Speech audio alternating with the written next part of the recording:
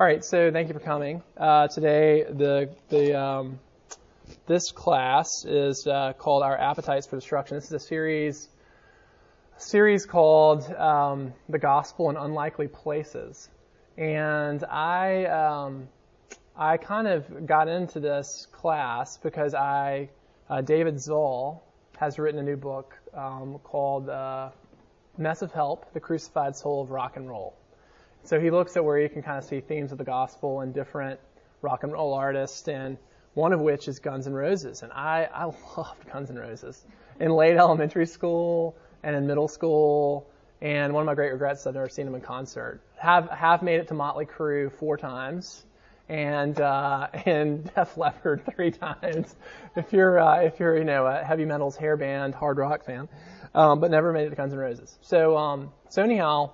When this book came out, I started looking at the Appetite. I was listening to the Appetite for Destruction album all the way through, and started to hear this interesting theme in the album. And in the album, I'll talk about this in a bit, but the theme is how we have an appetite for destruction. That's another way of saying original sin. Here's Mr. Guns N' Roses himself. A good sermon, Joe. But anyhow, so that's the question we're going to look at is, why do consequences have little ability to prevent sin? That's the question we're going to look at. I'm going to pray for us and we'll get started. All right, Jesus, thanks for loving us. Thanks for dying for our sins. Thanks for giving us the Holy Spirit. I pray this class would be useful. I pray that it would, that you would encourage us. Pray you glorify yourself. I pray that we be sanctified and given life, joy, peace, hope, and love. In Jesus' name we pray. Amen. All right, so the question we're looking at is, why is it that the threat of consequence has little ability to deter sin? You're kind of like, well, and sometimes it does. There were certain things that, that generally tends to be the way that the world tends to steer kids away from bad behavior, is if we tell them the consequences, then they're not going to do it, right? If we tell them all the effects of drugs, or we tell them how bad smoking is, or we tell them, the dangers of drinking and how if you start drinking when you're 16, you're 10 times more likely to be an alcoholic than a person who waits till they're 21. That's a fact. Is any teenager deterred by that? Not really, no. So why is it that the threat of consequences has very little power to deter our sin? You may be like, well, I don't know, kind of for me, but think about this, texting and driving. Texting and driving is crazy. If you get the buzz in your pocket, and you're going, I wonder what that is. You kind of take a look. You might as well be driving drunk. It's really dangerous. But I don't know about you, but when I feel the buzz in my pocket, I can't help myself. That's why when I drive the church van, I'll very often will give my phone to the intern sitting in the seat next to me, so I don't have access to my phone. Or speeding. Somebody got a speeding ticket this week, $200 for just a normal speeding ticket through Cahaba Heights. But does anyone here drive the speed limit? It's pretty. It's not necessarily. It's a little bit more dangerous, but it's also they're expensive to get a ticket for your insurance and your ticket. But we still do it. The threat of consequence doesn't have a whole lot of power. How about this? I know that eating ice cream or eating sugary cereal before I go to bed is a really bad idea. I'm 35. The metabolism is really slowing down. I've been on a diet, and last night I kind of done well during the day. And I'm like, don't eat the Cinnamon Toast Crunch. Don't eat it. Don't do it. It's a terrible idea. Don't do it right before you go to sleep.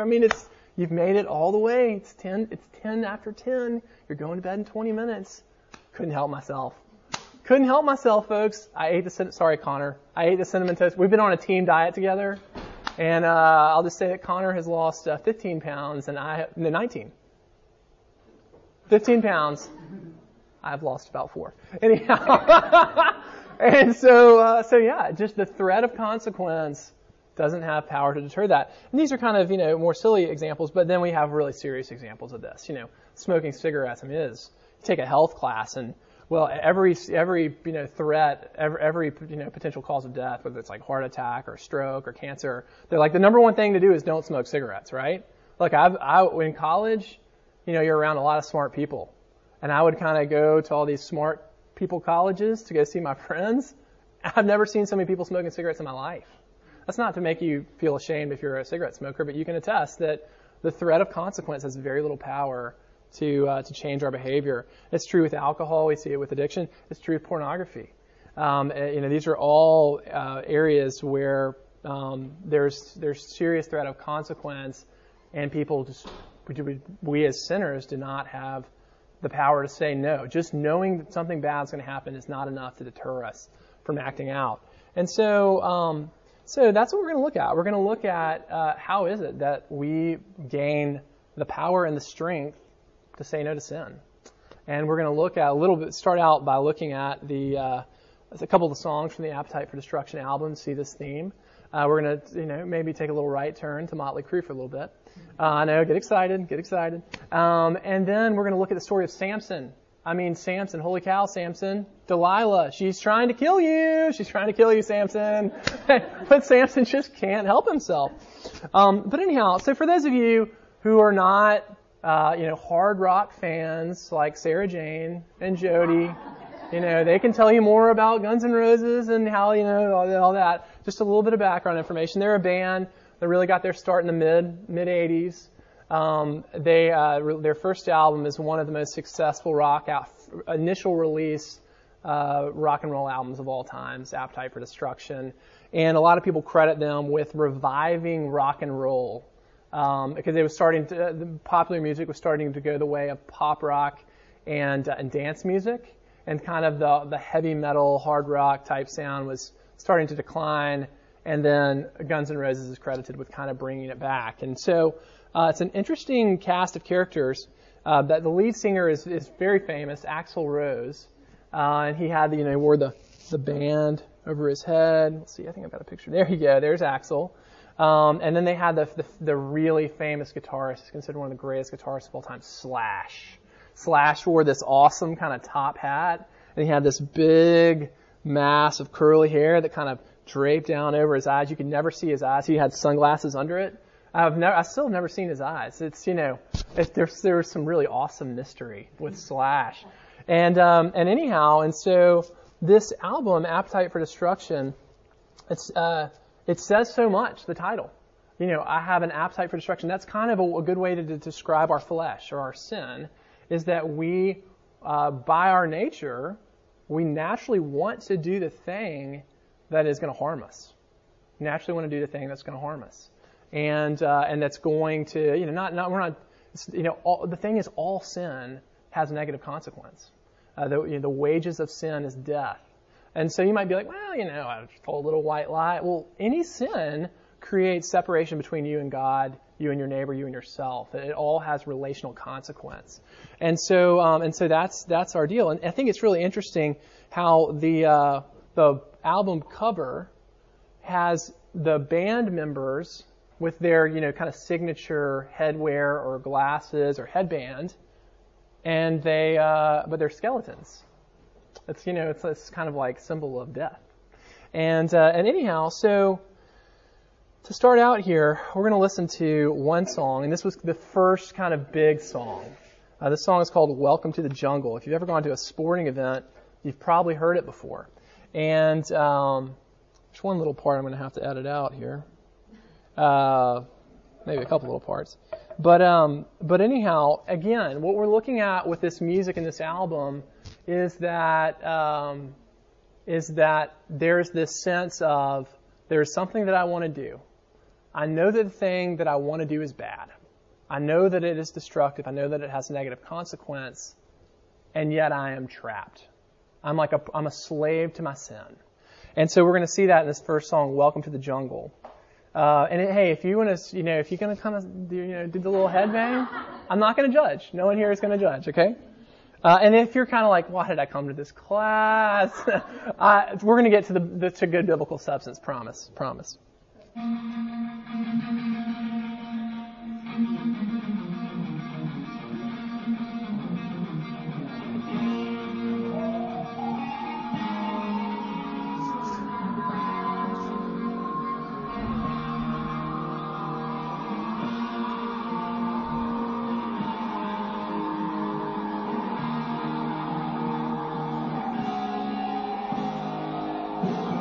Good air drum part. Good air drum parts.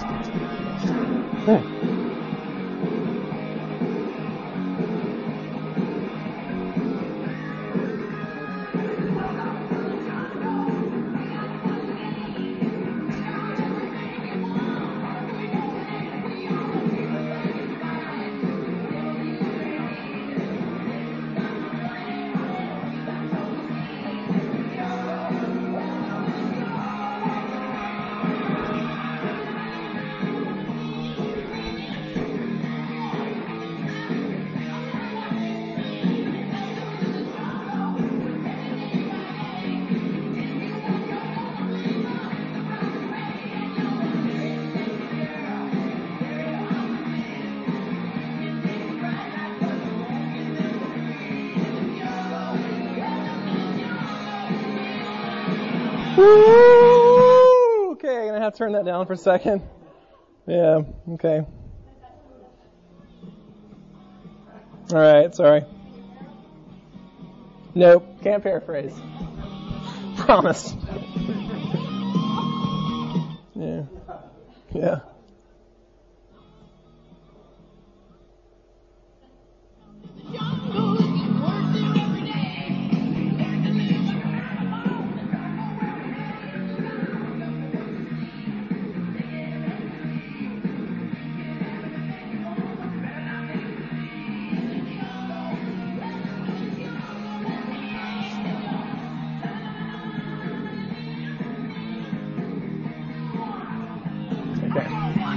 Okay, so that's enough there.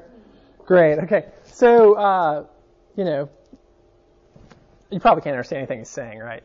But some of the lines here. First off, it's like welcome to the jungle. Like you've come to a place of chaos. You've come to a place that is wild and dangerous, and some of the in a place that promises misery. Welcome to the jungle. It gets worse here every day. You learn to live like an animal in the jungle where you play. And so the kind of context of the song is they're writing about the streets of LA back in the 1980s. And so one of the first things that's said is you can have anything you want, but you better not take it from me. And so there's this idea of like on the streets of LA, you can have whatever you want, right? And this image of you learn to live like an animal, kind of like a creature of impulse. An animal is kind of like animal sees, animal does.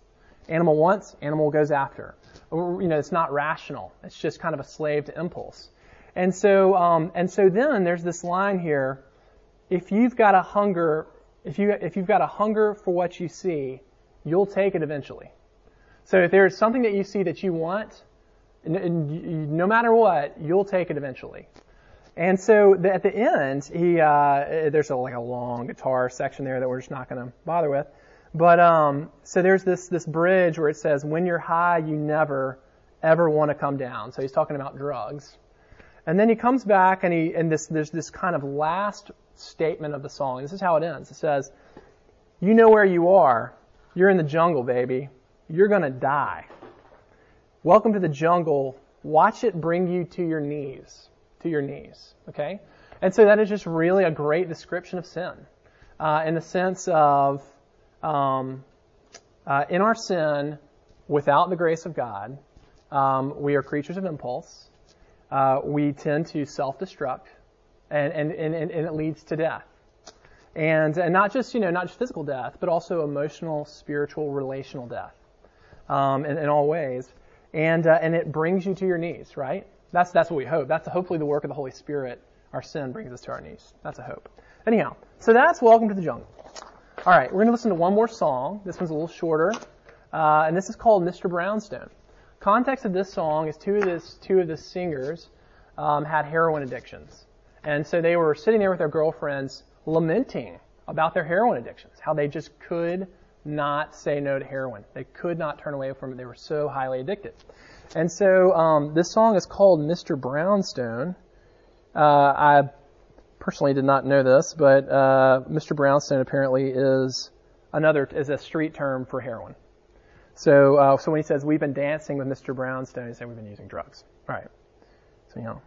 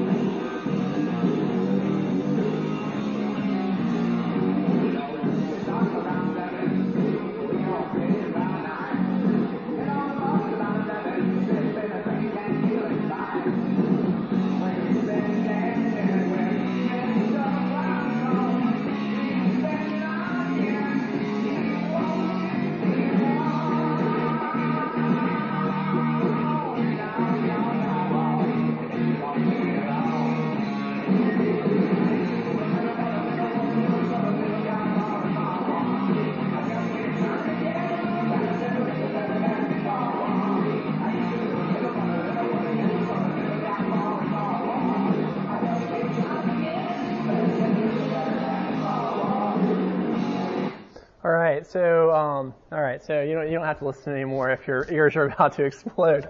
But so he starts out and he's kind of basically talking about their normal day as a musician. We get on the bus, the music starts around 9, get on the stage, and then afterwards we sip, we drink, we're feeling fine. That says we've been dancing with Mr. Brownstone. And then how does he regard Mr. Brownstone? He's been knocking and he won't leave me alone. My sin, my flesh, this addiction, it will not leave me alone. It torments me. And then he says, I used to do a little, but a little wasn't doing, so a little got more and more. I just keep trying to get a little better, say a little better than before. I try to get better, but I'm failing, completely failing. And you see that kind of, right now Axl has not gone into his screechy, kind of terrifying voice where he's like, ah! But as the song, he's kind of got a more calm voice, but as the song evolves, he goes into the famous Axl screechy voice.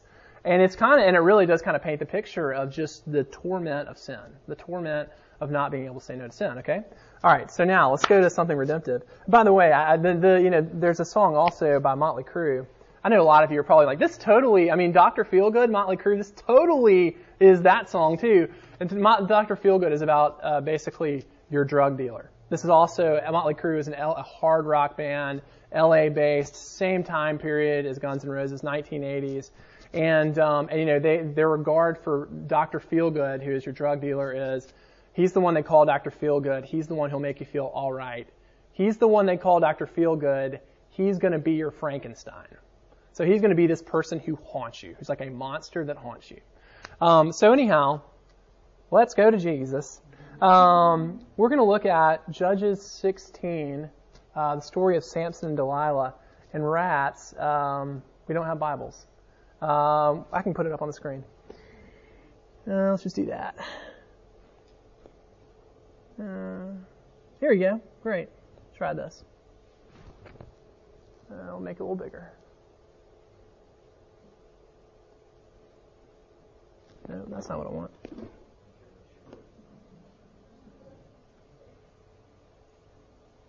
Okay. All right, is that helpful at all? Can anybody read that? Okay, great. All right, so the story of Samson and Delilah. How many of you are familiar with Samson and Delilah, this story? How many of you have studied it? Like you've really kind of gotten into the guts of it? All right, phenomenal text. Okay, I'm super excited about it. Judges 14 through 16 talks about Samson. This is in the book of Judges. And the context of this in the Bible is in the Old Testament. You had, before the Judges period was the Israelites were in slavery in Egypt, and they were released, and they traveled in the wilderness. And then they had the promised land that God had promised Abraham. They went into the promised land.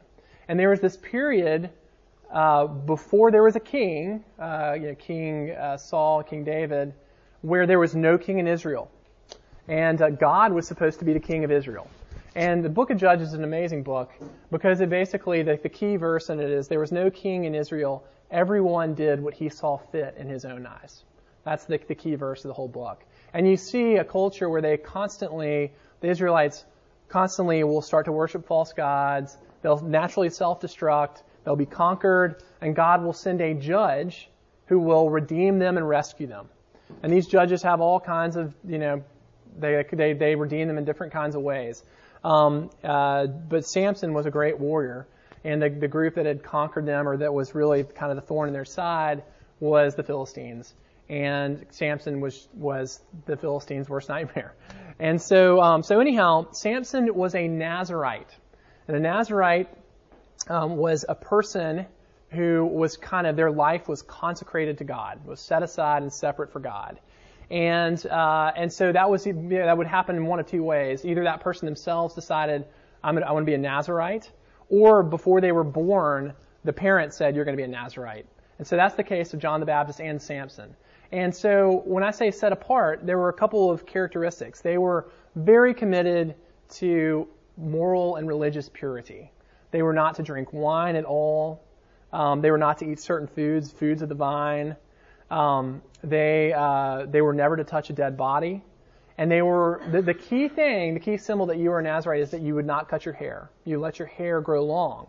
And what that signified, and some would say, like Matthew Henry says, that signified that you had a distaste for the sensual world, for the things of the world.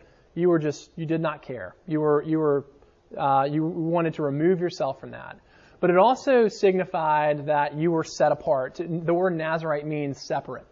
You were separate for God. Almost, you think about like a monk, almost like a monk. But they actually could marry. But anyhow, so we have Samson who is a Nazarite and who's a judge for Israel.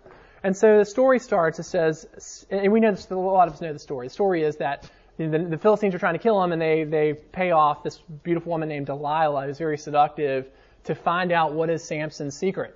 And 3 times he lies to her, and finally the 4th time he gives her the secret. The Philistines, maim him, they gouge out his eyes, and they imprison him. And then at the end of his life, Samson, kind of slick and, pulls down the columns of a building, and it falls on thousands of Philistines and a lot of their ruling power. And he kind of, he himself is a martyr. He dies in the deal, but that's kind of the story here, but we're going to go through it now line by line.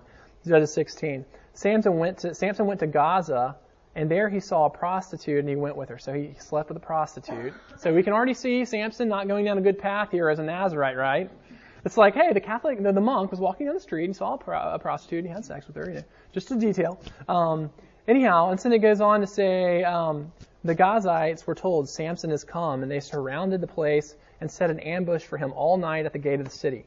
They kept quiet all night,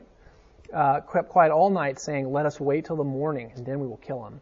But Samson lay till midnight, and at midnight he arose and took hold of the doors of the gate of the city and the 2 posts, and pulled them up, bar and all, and put them on his shoulders, and carried them to the top of the hill that is the front of Hebron. After this, he loved a woman in the valley of Sorek, whose name was Delilah. Hard to believe that, this was the kind of, true biblical love that's portrayed in, say, Song of Songs. But anyhow, he loved a woman named Delilah.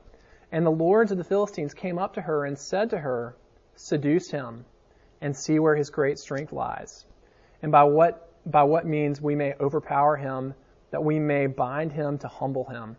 And we will give you 1,100 pieces of silver. Okay, so now one thing to note here, guys, is when we see pictures of Samson, we think of Samson as this big, strong guy, right? Well, if Samson were a big, strong man, it wouldn't be a secret.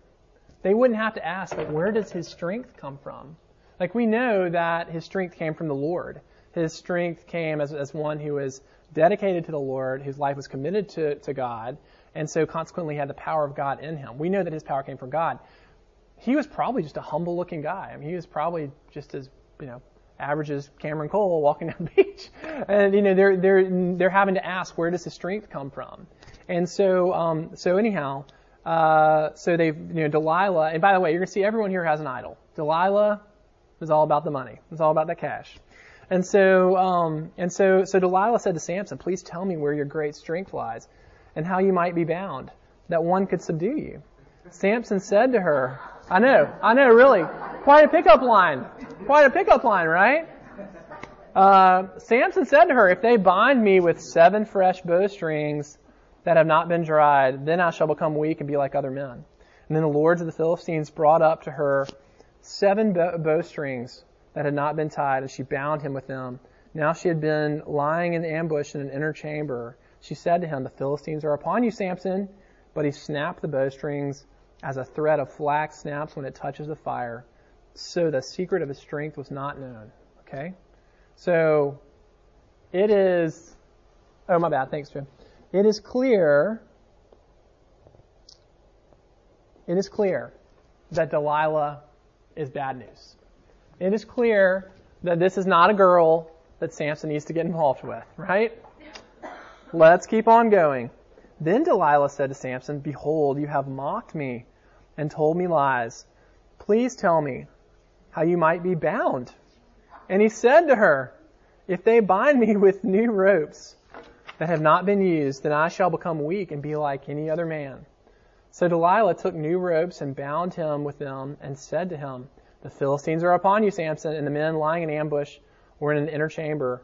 But he snapped the ropes off his arms like a thread. All right, so strike 2. I don't know about Delilah. I mean, I don't know. Maybe she's all right. Okay, you can see here, Samson, you see this at the very beginning. What's the first thing he does? He sleeps with a prostitute, okay? So we can see that women are an idol for Samson. Women are a big sin struggle for him. And we can see here that he is totally powerless. I mean, this woman is saying to him, hey, Samson, tell me how we can kill you, right? Tell me how we can destroy you. And Samson is so intoxicated with his idol that he is just continuing to walk down the line. The consequences are in his face, right? In his face, and he does not have the power to say no. All right, round 3. Then Delilah said to Samson, until now you have mocked me and told me lies. Tell me how you might be bound. And he said to her, if you weave the 7 locks of my head with the web and fasten it tight with a pin, then I shall become weak and like any other man. So while he slept, Delilah took the 7 locks of his head and wove them into the web, and she made them tight with a pin and said to him, the Philistines are upon you, Samson. But he woke from his sleep and pulled away the pin, the loom, and the web. All right, and so we can see he's kind of walking, getting closer down the path, right? Now, he gave her these 2 phony reasons. Now he said something about his hair. Now he didn't say cut off my hair, but he did say, something. So he is being seduced by sin to his own self-destruction, right? And then finally, she says, how can you say I love you when your heart is not with me? You have mocked me these 3 times, and you have not told me where your great strength lies. And when she pressed him hard with her words day after day and urged him, his soul was vexed to death. So, and the thing is, it's like his idol is not coming through for him. He wants her to love him. He wants that, and she is not satisfied. She is pestering him to know the secret of his strength. And he is, and you're looking at Samson, and you're like, Samson, you are so stupid, right? You're so stupid, Samson. Get a clue. Driving down the street. Phone rings. Oh, text message. Well, I'm at a light. I'll just do voice thing. Yeah, I mean, how stupid are we? How stupid are we? We pick up our phone when we're driving. How stupid are we in all kinds of decisions that we know we make, or things that we're tempted to do, and yet we're just like Samson, right? We're just like Samson. And so here it comes. And the key thing here is he gives his heart away. Gives his heart away from the Lord. And we're going to see here when he tells her, cut off my hair, he is now, his commitment to the Lord, his consecration to the Lord is ended. He's and we'll see what happens here. So he told her all his heart, and he said to her, a razor has never come upon my head, for I have been a Nazirite to God from my mother's womb. If my head is shaved, then my strength will leave me, and I shall become weak and be like any other man. And when Delilah saw that he had told her all his heart, she sent and called the lords of the Philistines.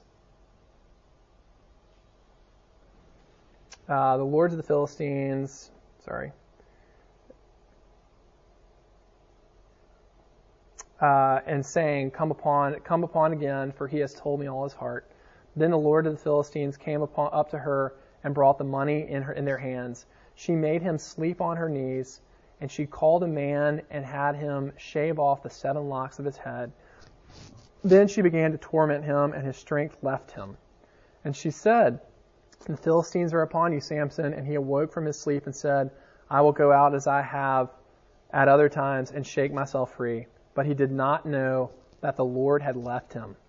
And the Philistines seized him and gouged out his eyes and brought him down to Gaza and bound him with bronze shackles. And he ground at the mill in the prison. Okay, so Samson has been destroyed. His strength is gone. Now there's going to be a big turn. We see Samson's decline. Now we're going to see kind of his renewal, like his rebirth. And the next thing it says, verse 22, it says, but the hair of his head began to grow again. All right, so that's the writer, who is God, but there's a human writer. The Bible is 100% God and 100% man. has this as kind of a foreshadowing that the hair began to grow again. Because we know that the hair he literally has hair. He literally has long hair. He's literally called to keep it that way as a Nazirite. And the hair is also metaphorical for his commitment to the Lord, right? We see that he forsakes the Lord when he says, hey, you can cut off my hair. But we see now, if the hair is starting to grow again, that detail is not accidental. It is, to say that his commitment to the Lord is starting to be renewed. All right, and so here it says, now the Lord of the Philistines gathered to offer a great sacrifice to Dagon, their god, and to rejoice. And they said, our God has given Samson, our enemy, into our hand. And when the people saw him, they praised their God. For they said, our God has given our enemy into our hand, the ravager of our country. He has killed many of us. And when their hearts were merry, they said, and by the way, think about Samson now compared to the Philistines. Look at what they're about to do, okay? They said, call Samson that he may entertain us. All right, what have they said? He has killed thousands of us. And so they're like, hey, let's go get Samson out of the prison and let's let him entertain us, right? I mean, he has destroyed us dozens of times, but this one time he failed and we gouged his eyes, so we're clean, right? Everything's fine. So they called Samson out of prison and he entertained them. They made him stand between the pillars. And Samson said to the young man who held him by the hand, let me feel the pillars on which the house rests, that I may lean against them. And now the house was full of men and women, and the Lord of the Philistines were there, and the roof there were about 3,000 men and women who looked on while Samson entertained. So they're just they're mocking Samson. They have a little boy guarding him. Okay, so they're mocking him in that way, but they're also incredibly arrogant and incredibly stupid, right? This big, strong guy who's been your mortal enemy, put him in prison, lock him up, put 20 men around him, and never let him out, right? That's what they should have done. But here they're arrogant and stupid, and they have brought him out. Here's what Samson does. Then Samson called to the Lord and said, O Lord God, please remember me and please strengthen me only this once. O God, that I may be avenged on the Philistines for my 2 eyes. And Samson grasped the 2 middle pillars on which the house rested, and he leaned his weight against them, his right hand on the one and his left hand on the other. And Samson said, let me die with the Philistines. Then he bowed with all his strength, and the house fell upon the lords and upon all the people who were in it. And so the dead whom he killed at his death were more than those whom he had killed during his life. Then his brothers and all his family came down and took him and brought him up and buried him with Zorah and Stella in the tomb of Manoah his father. He was a judge for 20 years. All right, so we see this kind of renewal of strength in Samson, okay? And what we're going to do to close it out is we're going to look at 3 things, 3 before and afters that we can apply to our own life as we have weakness, when we face sin. First, let's look at this. Samson, before, does not have physical boundaries and protections, and afterwards he does.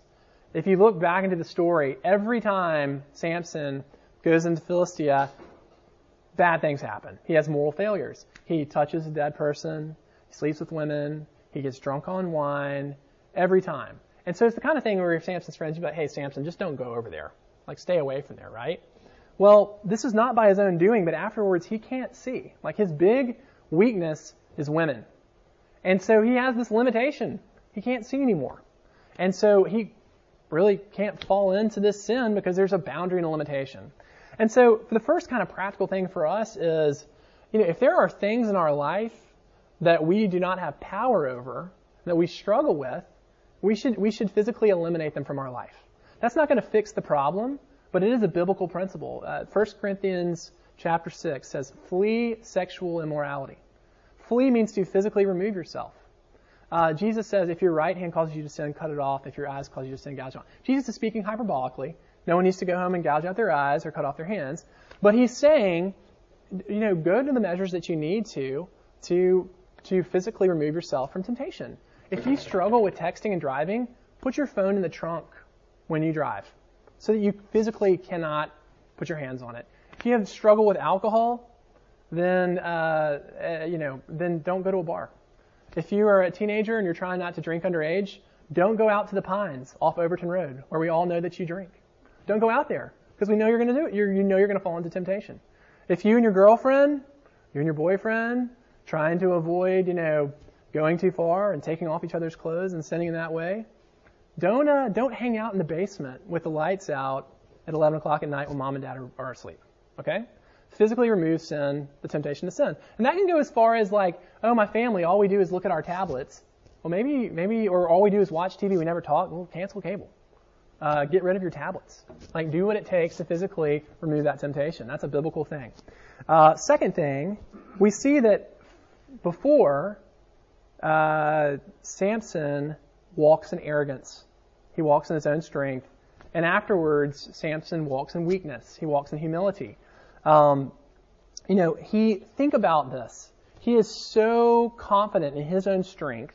And he's clearly not confident in the strength of the Lord. His strength is coming from the Lord, but obviously he's not attributing it to the Lord. And he's like, oh yeah, Delilah is this woman who is clearly trying to kill me. And he's arrogant and he's stupid. Like, they're never gonna get me. They're never gonna get me, right? I'll just let her over and over again try to ambush me and let these people try to come and attack me, and it's not gonna happen to me, right? He's stupid and he's arrogant. The Philistines are the same way. We kind of went over that. They're so arrogant in their one victory over Samson, but they let him out of prison and make themselves very vulnerable to this guy who's been their worst enemy. And so then you see this change in Samson, where he starts to walk in humility. He allows a boy to lead him. That would be, in that context, that'd be very humbling for Samson, this mighty man that he's asking a little boy, will you please put my hands here and there? And then you see afterwards, too, that he asked the Lord for help. Lord, give me strength. Remember me. That's really the line of humility. He says, God, remember me. Basically, I know that I've sinned. I know that I've forsaken you. And you see here the gospel of remember me. I'm a sinner. I don't deserve it, but please be gracious to me. And when he calls out to him. And so you see that, you see a penitent heart. And so, a second thing is, for us, we really are, I know this, I am as a sinner, we really are arrogant about our ability to say no to sin. We really think that we're okay, I kind of got this. Any day when we're not walking in the Spirit, it's a statement of arrogance that, I can make life on my own, I can handle life on my own, I don't need the Lord. And so what we really need is we need daily confession of sin, daily admission of weakness, and to have strength over sin requires an admission that you have no power over sin without the strength of the Lord. So that's the second thing. And the last thing is we see that Samson is walking in, beforehand, he's walking in his own power and the power of idols. And then at the end, when he is able to pull down the building, he's walking in the power of God. And notice, it says the statement about the first statement that his strength is being renewed is it says his hair started to grow again. All right, so that was not like it all spontaneously came back, right? That was a process. That was a process that his hair was growing back, and that's saying to us his strength in the Lord was coming back as well. He calls to the Lord. He says, "Lord, strengthen me." And so we can see now he's turning his eyes back towards the Lord. That's where he's seeking his power. And this is not a one-time thing. It's a gradual. It's a process. Spurgeon wrote some commentary on this. This is Spurgeon's 19th century Baptist minister in London, probably the greatest preacher of the 19th century, one of the greatest preachers of all time. He said of Samson, he said, "It's not that his hair made him strong, but that his hair was the symbol of his consecration and was his pledge of God's favor to him. While his hair was untouched, he was a consecrated man. As soon as he had cut it away, he was no longer perfectly consecrated, and then his strength departed from him." And then he goes on to say, "The Old Testament biographies were never written for our imitation, but they were written for our instruction. Upon this one matter, what a volume of force there is in such lessons. See, says God, what faith can do. Here is a man, Samson, full of infirmities, a sorry fool, yet through his childlike faith he lives. The just shall live by faith. He has many sad flaws and failings, but his heart is right towards God. He does trust in the Lord, and he does give himself up as a consecrated man to the Lord's service, and therefore he is saved. I look upon Samson's case as a great wonder, put in Scripture for encouragement for great sinners." And so, he points to this matter of faith. And so, just to kind of close it up here,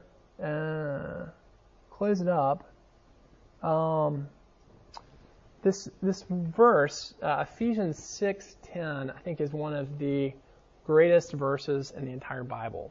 And it speaks into exactly what we're talking about. The verse goes, "Be strong in the Lord and in His mighty power." Okay? And so we're talking about having strength to say no to sin, right? Okay, so first off, be strong. In Greek, this is a present passive imperative. It's a lot of P's. But it says so much because an imperative means that you're taking action. You're being commanded to do something. But it's passive. You're being told to be passive, to be reliant, to be resting in the Lord. And that it's present means that's a continuous thing. It's a continuous verb. It's not a one-time thing, but a continuous thing. And so, Gil Cracky talks about the passive active of Christianity, how what it is to live like a Christian is to the passive active, the constant repentance of turning away from self-reliance and turning to trust in the Lord. And then the phrase there, in the Lord. When you see in the Lord, that's one of the most loaded, rich terms in the New Testament. It's the equivalent to saying in Christ, which points to union with Christ. And so that is the reality that Christ is in us and that we are in Christ. And it means, so you think about in like John, where Jesus says, "Abide in me." Abiding me is kind of the action of living out your union with Christ. It's synonymous with being in the Spirit. Paul uses that terminology. Being in the Spirit, abiding in Christ, exactly the same thing, really, with a few theological nuances. And so the key thing is that for us, in thinking about having power over sin, having strength to say no to the things we know that will destroy us, it is a lifestyle. It is a lifestyle of humble reliance on God and of life-giving relationship with Christ, in the Lord, in Christ. And that is the answer. That's why "What Would Jesus Do" bracelets are not of much value. Because when it comes time for the temptation, it's not about being morally reminded of what's right, because we know that's not going to help us. It's too late if you have to pull out your "What Would Jesus Do" bracelet. You need to have been in the Spirit, strengthened in the Lord as a lifestyle leading up to the moment of temptation, so that you have strength to say no. And that's the process. And the last thing, this sounds a lot like a recovery program. And the book Grace and Addiction by John Zoll is just tremendous. It looks at the 12 steps of recovery as a Christian lifestyle. And you think, look at this. We admitted we were powerless over whatever our sin was. So this admission of powerlessness, this weakness and humility that we see with Samson that we need too. We came to believe that only a power greater than ourselves could restore our sanity. We looked to the Lord. We made a decision to turn our will and our lives over to God, over the care of God as we understood Him. Forget the understood Him part. But yeah, and so you can kind of see these building blocks of what it means to walk in the Spirit, to walk in the strength of the Lord, to abide in Christ. And it's a lifestyle. It's a sinner's lifestyle of recovery. So I'll pray for us and let you go because I'm way over time. All right, Lord, thank you for giving us the Holy Spirit, and thank you that our sins are all forgiven, and that when we sin, you are faithful and just to forgive us for all our sins and all unrighteousness, Lord. And pray that we would know the joy and the strength of being in Christ and abiding in you. I ask these prayers in Jesus' name. Amen.